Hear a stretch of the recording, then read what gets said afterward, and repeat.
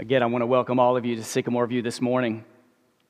The Nanjing-Yangtze River Bridge was built in 1968. And let me just say, I hesitate to tell any story about a bridge while we're living in Memphis right now, all right? This was a bridge that was built in 1968. It's the Yangtze River is the longest river in China. At the time when this bridge was built, it was the longest river in the world that carried both cars and trains. And many researchers have also said that this is the bridge that has surpassed the Golden Gate Bridge for the most suicides in a year. In China, they say every 2 minutes someone completes suicide.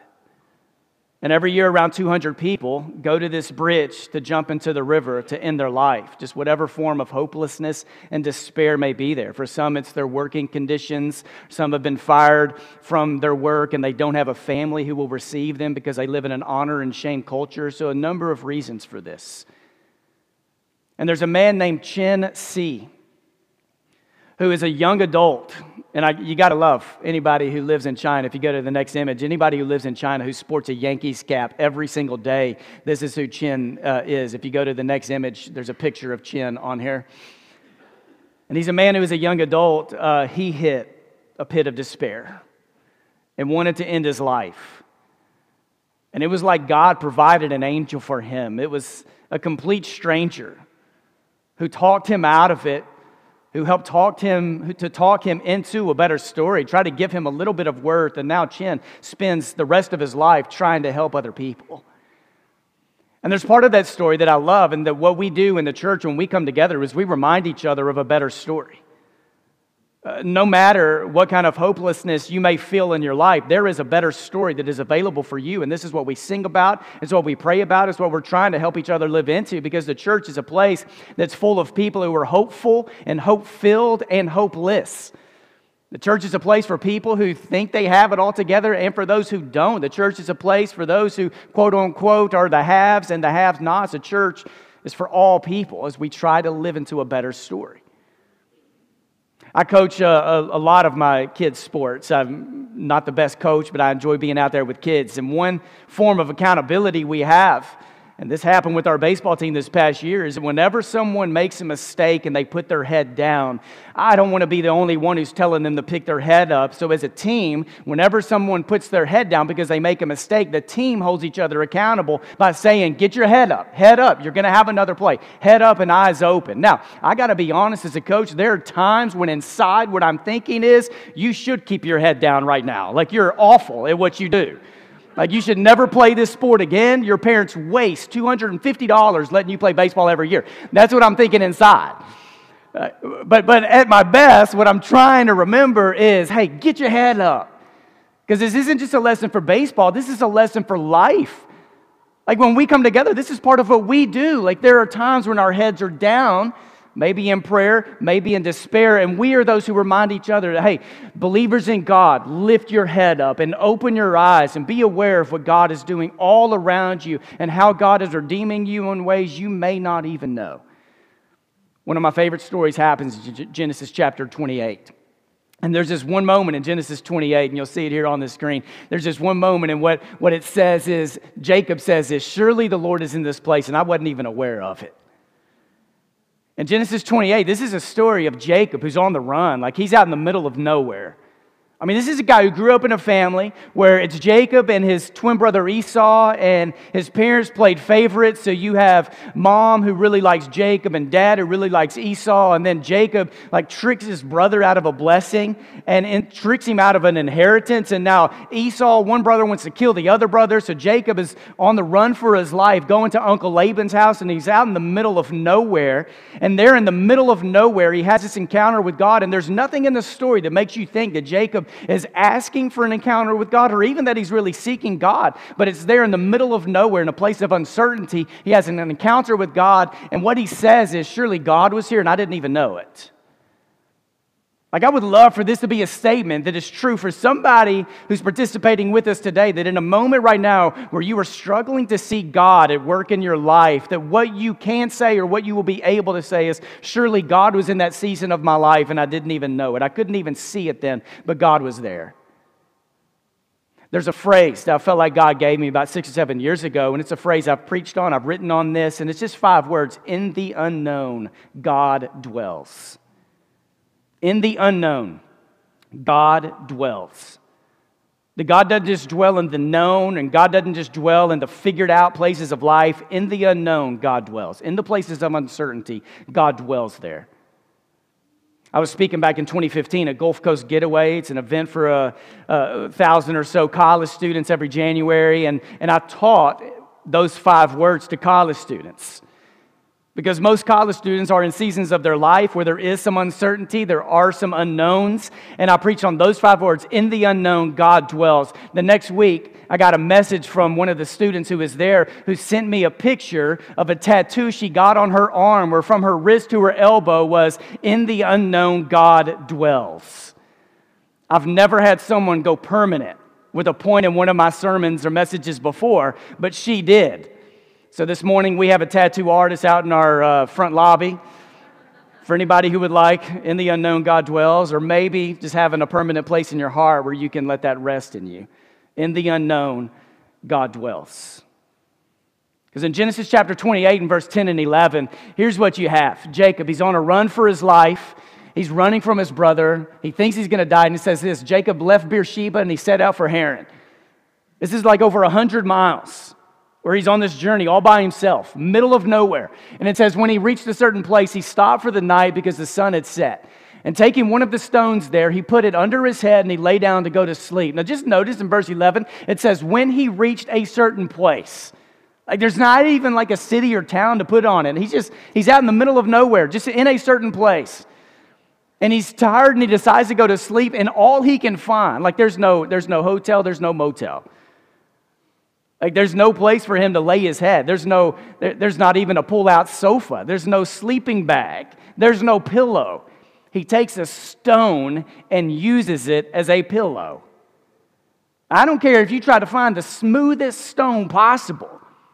You lay on it, it's not going to be very comfortable.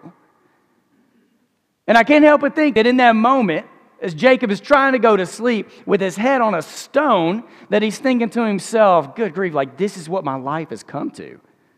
My life has come to a point where I'm in the middle of nowhere, running for my life, not sure what Uncle Laban's house is going to be like, and here I am sleeping on a stone.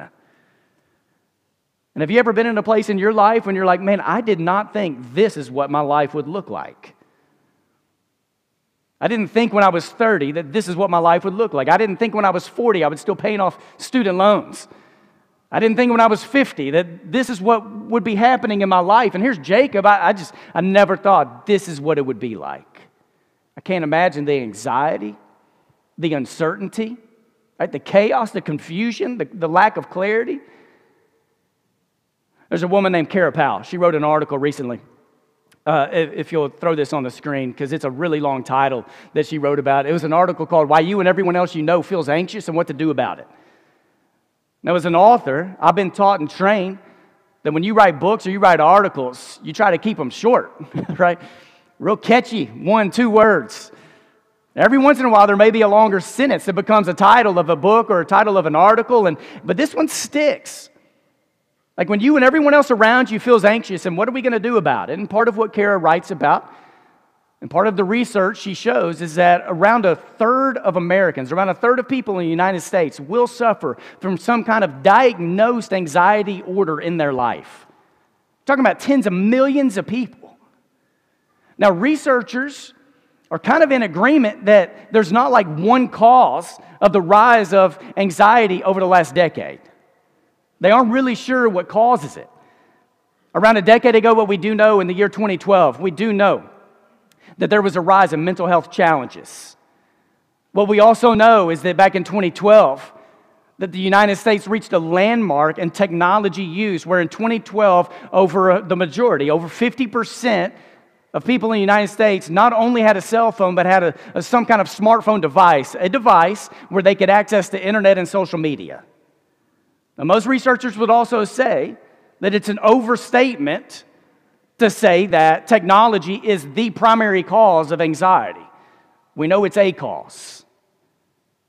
What researchers also know is that for teenagers over the last decade, specifically over the last 8 years, there has been a rise in anxiety and stress, depression, and suicide. And in the last 8 to 10 years for teenagers, there has been a decline of sexual activity, substance abuse, and teenage pregnancy.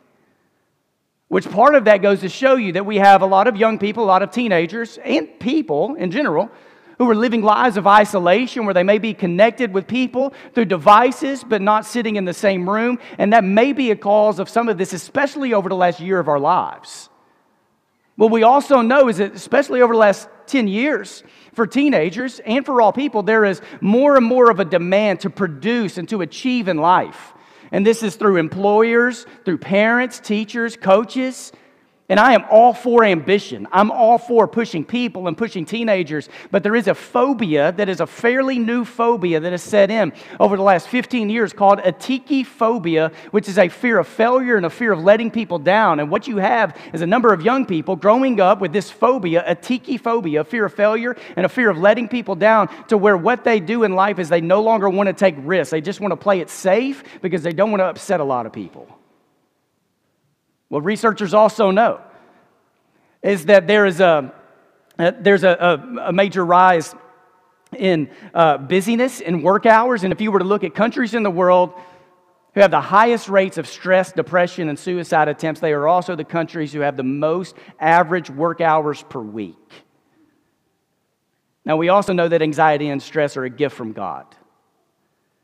That anxiety and stress are like the flashes on your dashboard letting you know that something may not be right, that they alert us when we're in danger. This can be a really good thing. So Kara Powell, in her article, she provides 3 questions, and you may want to write these down or take a picture of them for yourself, maybe someone close to you. And she's writing from a Christian perspective as she's talking about anxiety. And here are the 3 things she says, 3 questions she has. What do I need to pay attention to in my life? So when you see this flashing light on the dashboard, what do I need to pay attention to? What healthy and productive step could I take now? It may be exercise. It may be doing coffee with a friend. What healthy and productive step could I take now? And thirdly, who do we need more time with in this season? Who is the person or people I need more time with? She writes about that on a scale of 1 to 10. The question to ask is, how severe is my anxiety? With 1 being the least and 10 being the greatest. And that if your answer is 1 to 3, you're okay. You've noticed the flashing light. You're going to be all right. If your answer is 4 to 5, it's handleable. You can handle this, right? You may need to keep gauging it, but if your answer is 6 to 10, there may be some steps you need to take in your life to either be with a trained professional mental health therapist, or you need to take some steps in your life to get healthier. One of our core values is that we care about mental and physical health. I can't imagine what Jacob felt laying there on that pillow. The anxiety, maybe the depression, the uncertainty. What has my life become? What will my life be? And there he is laying on the ground with his head on a pillow. And I know that we live in a time right now where there's a lot of confusion and a lot of people, even as we're trying to seek out truth and we're trying to navigate social issues, it's like we're living in a time of just complete chaos where sometimes it's hard to know what's up from down or left from right. Things can be really confusing. And then, like this past week, I saw Joyce Peterson, who works for Action 5 News. She posted this picture right here. And tell me if you don't know we live in a crazy world when there's an article that says this: the Memphis drivers rank as the 5th best in the nation. And you know, man, I advocate all things Memphis, like hashtag 901 for life. Like I love a lot of things Memphis, but I mean, maybe if there were 5 cities in this research, maybe. I don't know if anybody here would agree with this. You got some crazy drivers. And I know as you navigate life and you navigate times in life that you have to make so many decisions, and my heart goes out. I mean, when loved ones die, the number of decisions you have to make in such a short period of time. And some of you are in places in life where you're having to make quick decisions that have major impact on your future and on people around you. And there are decisions we have to make. Look at this image right here and tell me you don't notice a decision that was made in the moment right here in this store. You've been on the Oreo aisle before, right? And most of us go down the Oreo aisle and you either have to decide yes or no, or you have to decide regular Oreos or golden Oreos. How many of you prefer regular Oreos over golden? Just a show of hands.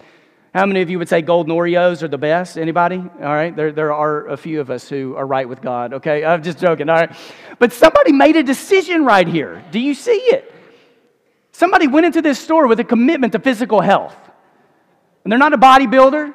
Somebody who was just making a commitment. You know what? I need 5-pound weights because I'm making a commitment to get better, until they got on that aisle and the decision was made. 10 pounds of weights to help out my life, or 10 pounds of Oreos to numb whatever I'm going through in my life, right? And there are times we make these decisions and we have things in a basket, and it's like decisions have to be made on a fly, and sometimes we make good decisions, sometimes we don't. And then it's like in life, sometimes it's just so chaotic. Like it's hard to know if we're going in the wrong or right direction. I don't know if this is true or not. I probably should have checked it out. But if you go to this next image, a man was arrested for putting down fake social distancing arrows in IKEA and creating a labyrinth with no exit. And somebody participating today, you've had this thought before. Let me just change a few of these arrows in IKEA and just see what happens. But there are times in life, like it's like you're going through some kind of IKEA and you don't know how to get out of certain situations. You feel stuck. Like, what do you do? And here's how this rest of this story goes with Jacob. He's laying down on a pillow. And then the story picks up in verse 12. As he's laying there, he had a dream in which he saw a stairway resting on the earth. And that stairway, literally, it's a ramp.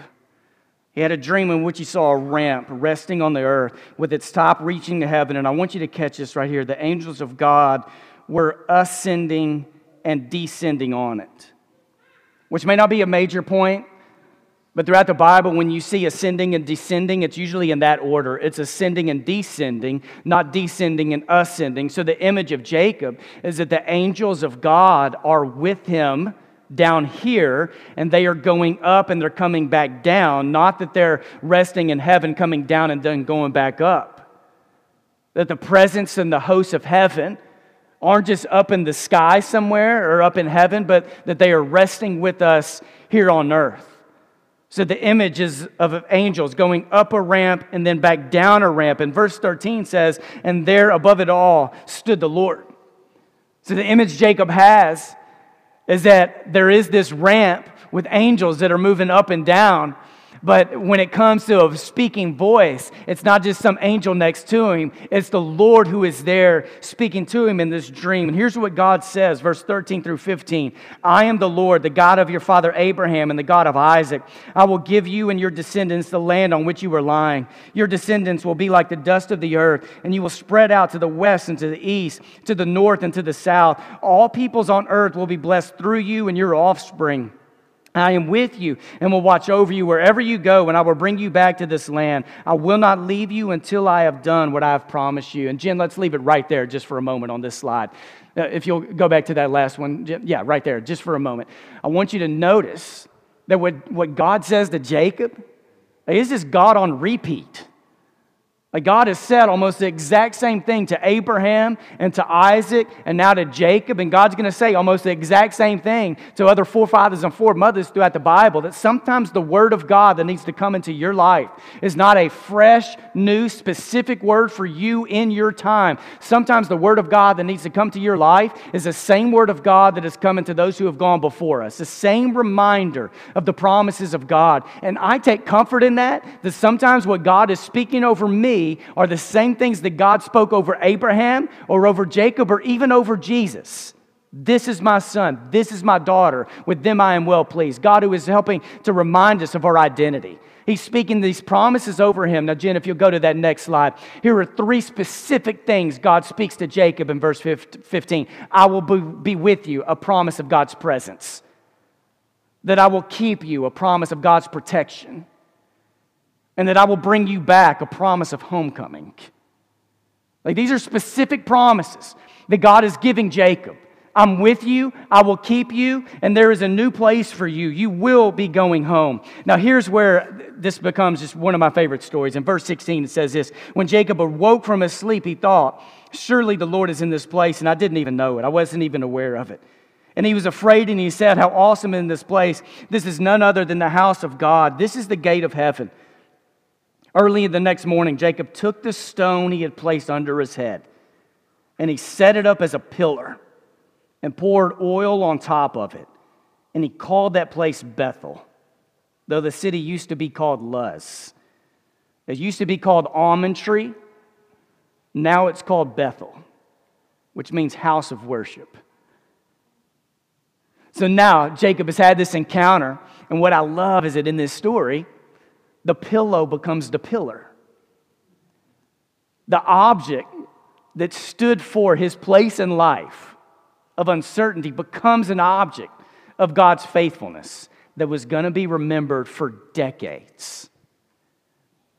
And I hope, whether you know how it's playing out in your life or not, but that pillow or that obstacle in your life, the challenge or your uncertainty will become part of your story of God's faithfulness in your life. And then Jacob goes on to make this confession to God. Like, God, if this is you and this encounter is real, which Jacob believed it was, I'm going to live into this covenant for the rest of my life. It was about this time, just after my sophomore year of high school, that I had this pivotal month of June for me that set my life in a direction that I'm still trying to follow. And it was a month after a semester that was my second semester of my sophomore year was probably the furthest I've ever been from God. I believed in Jesus. I was still going to church. My dad was the preacher. I was a PK. I just had a few months where I was making a lot of decisions for myself. I went to church camp that year thinking in my mind that, it just happened that the topic of church camp was dealing with the same things I've been battling and struggling with in my life. And I remember receiving the grace of God and hearing some powerful words that week at church camp, but what I was left wondering, I grew up in somewhat of a legalistic church, was, but the things I've done over the last few months in my life, is the grace of God and the forgiveness of God really powerful enough to transform this? And is the forgiveness really for me? And if so, what does this mean for my life? And I went through what I would just call about a 3-week funk, where I was asking a lot of questions of God. And my sister came home from college about that time, and Jenny and I always had a close relationship. And Jenny came in my room one night. She started asking me questions about life. She started asking me questions about my prayer life and my faith and my life with God. And then she just started asking like point-blank questions about some of the sins I've been struggling with in my life. And she said, Josh, here's what we need to do later tonight. I think we need to sit down with mom and dad and confess our sins. And I remember looking at her saying, Jenny, 16-year-olds don't confess sins to mom and dad. Like, that's not what we do. I'll be there to support you as you confess your stuff, but I don't feel a need to confess mine. She talked me into it. We sat down with my mom and my dad that night. Jenny went first. She started sharing some of the stuff she had done in her life, and my mom, I'll never forget, she was already a basket case before it got to me. And I shared a couple of things, and I'll never forget it. My mom stood up and she ran out of the room, and I thought she left the room because she was just so disappointed. She just couldn't be in the room any longer. And it was only about 15 seconds, but in a moment like that, 15 seconds felt like eternity, that my mom came back in the room with her Bible open to the Psalms. And she just came and she stood over my sister and me, just with her hand reaching out to us. And she would read a psalm, and then she would flip it to another. The psalm, it was like my mom's book. She had memorized like the whole thing, so she knew what she was doing. From Psalm 103 about the forgiveness of God. Psalm 84 of seeking God more than anything else, turning my face, O Lord. Psalm 27, Psalm 51, just forgiveness and grace. And it was the first time in my life I felt like I could open up my hands, receive the grace of God, and know that this grace could totally transform everything in my life. I didn't know at that point the ministry is what I was going to do with my life. I just knew if there's a God who can love me through the things I've done, I want to serve Him in whatever that looks like in my life, whether it was ministry, preaching, coaching, whatever it was going to be, I want to serve Him. There in that place, Jacob makes a renewed commitment. Jacob wasn't even, as far as we know in Genesis 28, Jacob isn't even crying out to God for salvation or redemption, but God found him in that place, had an encounter with him, totally transformed his life. 20 years later, Jacob is coming back from Uncle Laban's house after 20 years. You can just go read it. I mean, there's some crazy stuff that happens in those 20 years. And then you start hearing stuff like this. In Genesis 31, verse 3, the Lord said to Jacob, "Go back to the land of your fathers and to your relatives, and I will be with you." Listen to this in Genesis 35. This is like 20 years after Jacob set up this pillar, set up this altar. It says, God said to Jacob, "Go up to Bethel and settle there, and build an altar there to God who appeared to you when you were fleeing from your brother Esau." God is reminding Jacob of that encounter in Genesis 28. And in verse 6 and 7, Jacob and all the people with him came to Luz, that is Bethel, in the land of Canaan, and there he built an altar, another altar. And he called the place El Bethel because it was there that God revealed himself to him when he was fleeing from his brother. So for Jacob, that place in Bethel wasn't just the original place where he set up an altar. He took his family back there to retell the stories of God's faithfulness as a way to say how God was faithful to me 20 years ago. This is how God's going to continue to be faithful to us for years to come. So let me come back to this guy, Chen Si. This was a guy who wanted to end his life as a young adult, and there was a complete stranger who encountered him and talked him out of it.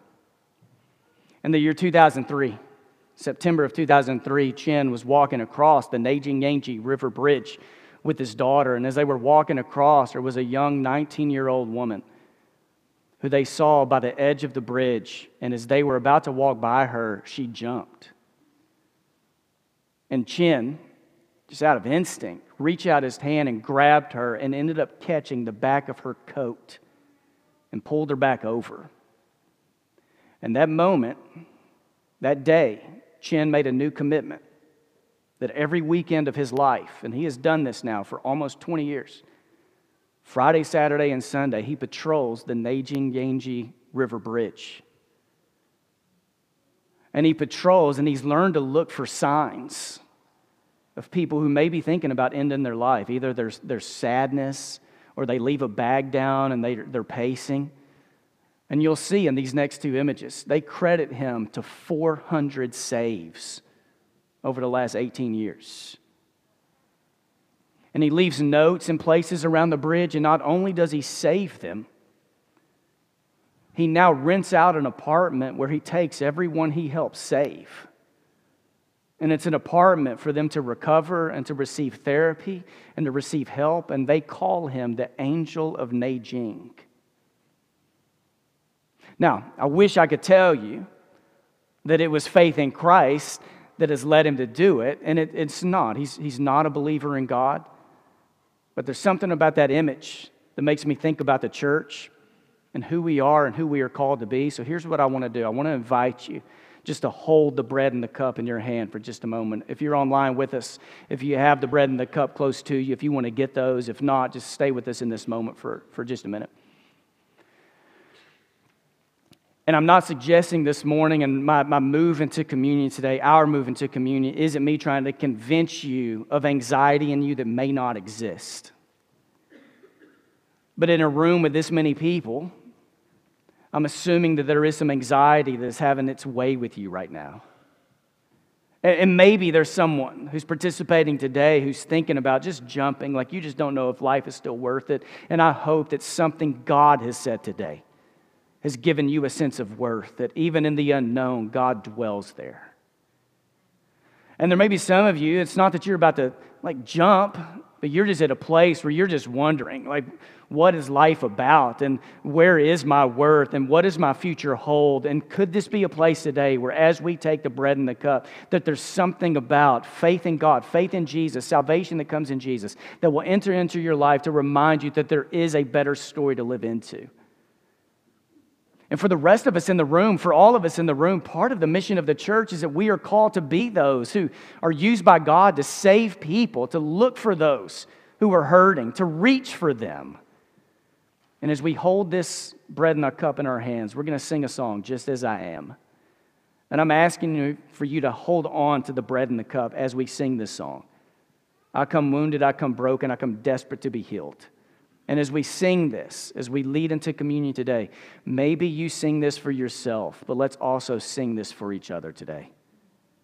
As we ask, not only that we are for us to reach to God, but as we are reminded today that God is reaching for us. Let's stand together. Let's sing.